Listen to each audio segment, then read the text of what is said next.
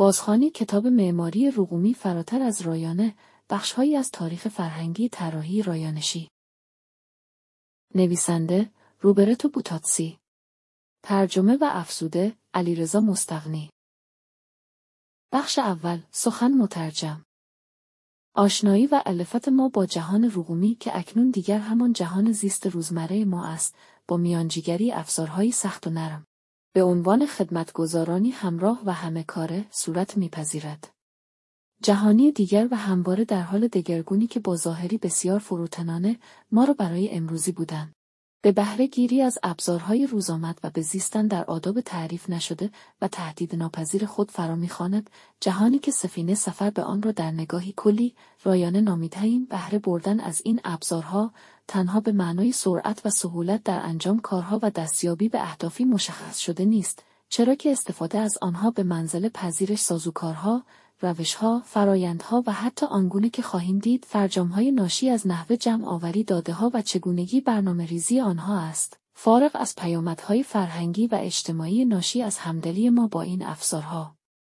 این جهان در لبه‌های قابل تصور خود ما را با چالش‌های اخلاقی نیز مواجه ساخته است. نگرانی‌های موجود از چگونگی شکل گیری و هم‌آمیزی هوش مصنوعی با ما، ترس و امید همزمان در رویارویی با انسان آمیخته با رایانه، دشواری تصور فردا و نگرانی بریدن از ریشه‌های انسانی وجود ما و بسیاری دیگر از این دست. این در هم‌آمیزی نه تنها در امور روزمره که ما را در مقام کاربر و سوار بر توسنی رهوار متصور می‌سازد، بلکه در حرفه و عمل فرهنگی و مدنی ما نیز نقشی به شدت راهبرانه و اساسی یافته است. جایی که اسب راهوار ما روز به روز بیشتر به سواری راهبر و هدایتگر تبدیل می‌گردد تا ما را به جهانی ناشناخته‌تر و مرموزتر هدایت نماید. علوم رایانه و تفکر رومی یک شبه بر زمین نازل نگردیده است.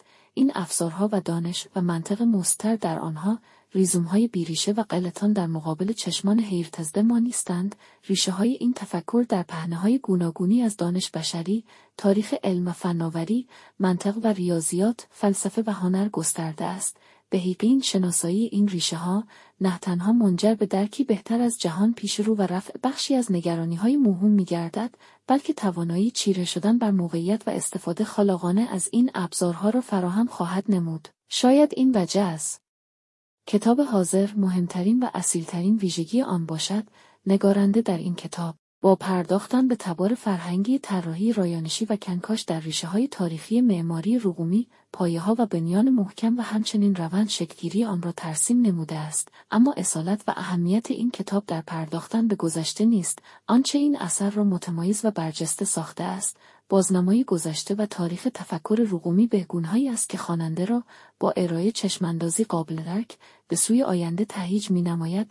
متن پیش روی شما افزون بر فراهمسازی شرایط تامل و درک، زاینده و بارور است.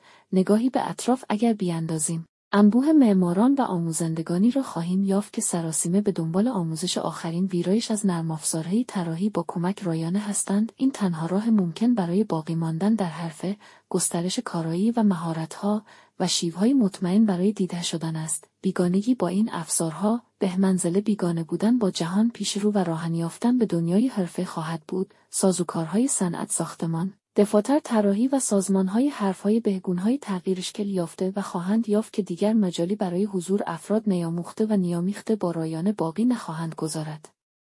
سالهاست که دیده شدن معماران پیشرو به شدت وابسته به وابستگی و حتی سرسپردگی آنان به غمازی رایانه و عالمان پنهان آن بوده است.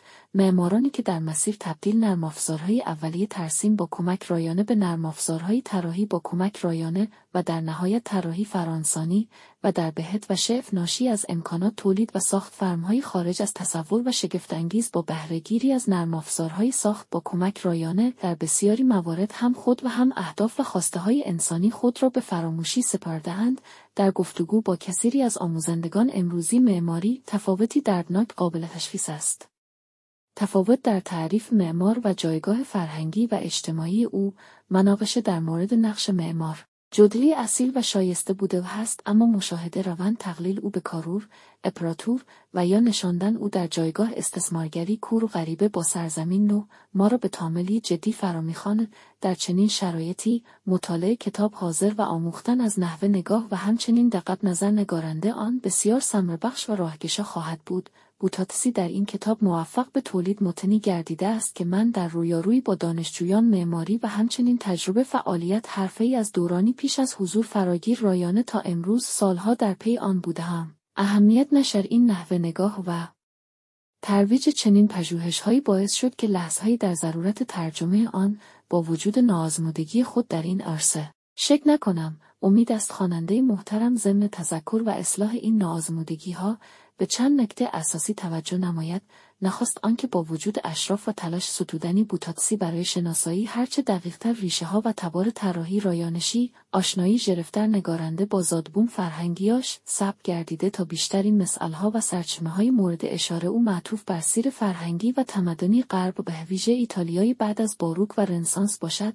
بنابراین به خواننده توصیه می‌گردد که متن پیشرو را بیش از همه با نگاهی روششناسانه مطالعه نموده و اشارت‌های نویسنده را ختم کلام فرض ندارد. در ترجمه حاضر به ناچار و برای پرهیز از این مشکل به مواردی از حضور تفکر پیشارگومی و ریشه‌های طراحی و ریاضیاتی آن در عرصه‌های زمانی و مکانی خارج از دایره توجه نویسنده اشاره گردیده است.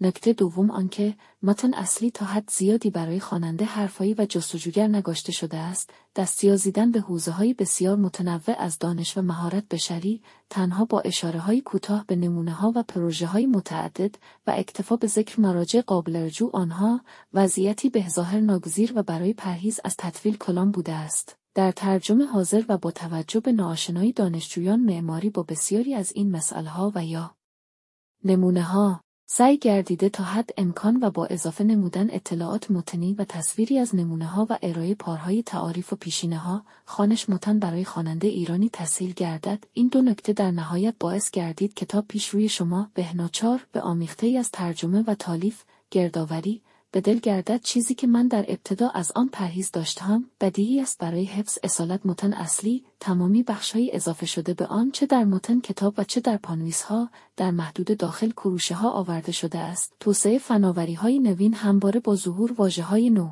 یا ترکیبی و در مواردی نیز واژگان بیریشه همراه بوده است. در این میان حوزه علوم رایانه و طراحی رقومی به دلیل ترویج آن از طریق انواع ابزارها و روش‌های جدید و همچنین به دلیل تأثیرپذیری از حوزه‌های بسیار متنوعی از دانش بشری به شکلی وسیع‌تر تولید کننده تعداد بیشماری از واژه‌های جدید و یا بهکارگیری برخی از واژگان در معنای تخصصی جدید بوده است.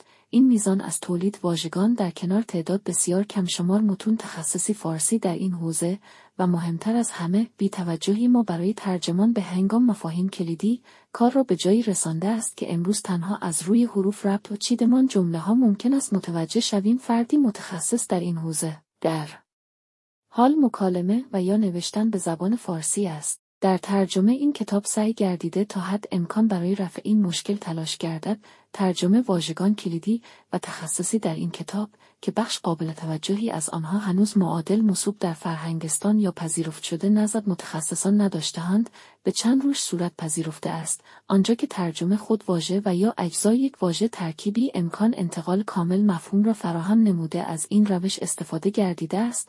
معادل‌هایی چون پایگاه داده، ترازبندی، قفسبندی و پویش از این جمله هستند. در مواردی که ترجمه واژه به واژه تحت لفظی توانایی لازم برای انتقال معنا را نداشته است، از روش معادلیابی مفهومی استفاده گردیده است. معادل‌هایی همچون تبدیل شکل، برکشیدن و بیقصدی با این روش پیشنهاد گردیده‌اند. در مواردی نیز با واژه‌های ساختگی روبرو هستیم که معادله‌سازی را با چالش‌های جدی مواجه می‌سازند. به طور مثال واژه پیکسل که خود از ترکیب و تغییر شکل دو واژه دیگر حاصل آمده و ترجمه لفظی آن نیز به تولید واژه ساختگی دستوم و ایجاد دشواری‌های دوچندان در انتقال مفهوم منجر می‌گردد. در این موارد از معادله‌سازی برای این گونه اسامی ساختگی پرهیز گردیده است. واژه‌های وکسل و مکسل نیز مثال‌هایی از این وضعیت هستند. در خاتمه امید است ترجمه و نشر کتاب حاضر گامی هرچند کوچک برای تعمیق نگاه و ترویج حضور مؤثرتر معماران در فرآیندهای طراحی رقومی در مقام مولد و خالق اثر باشد. علیرضا مستغنی، بهار 1402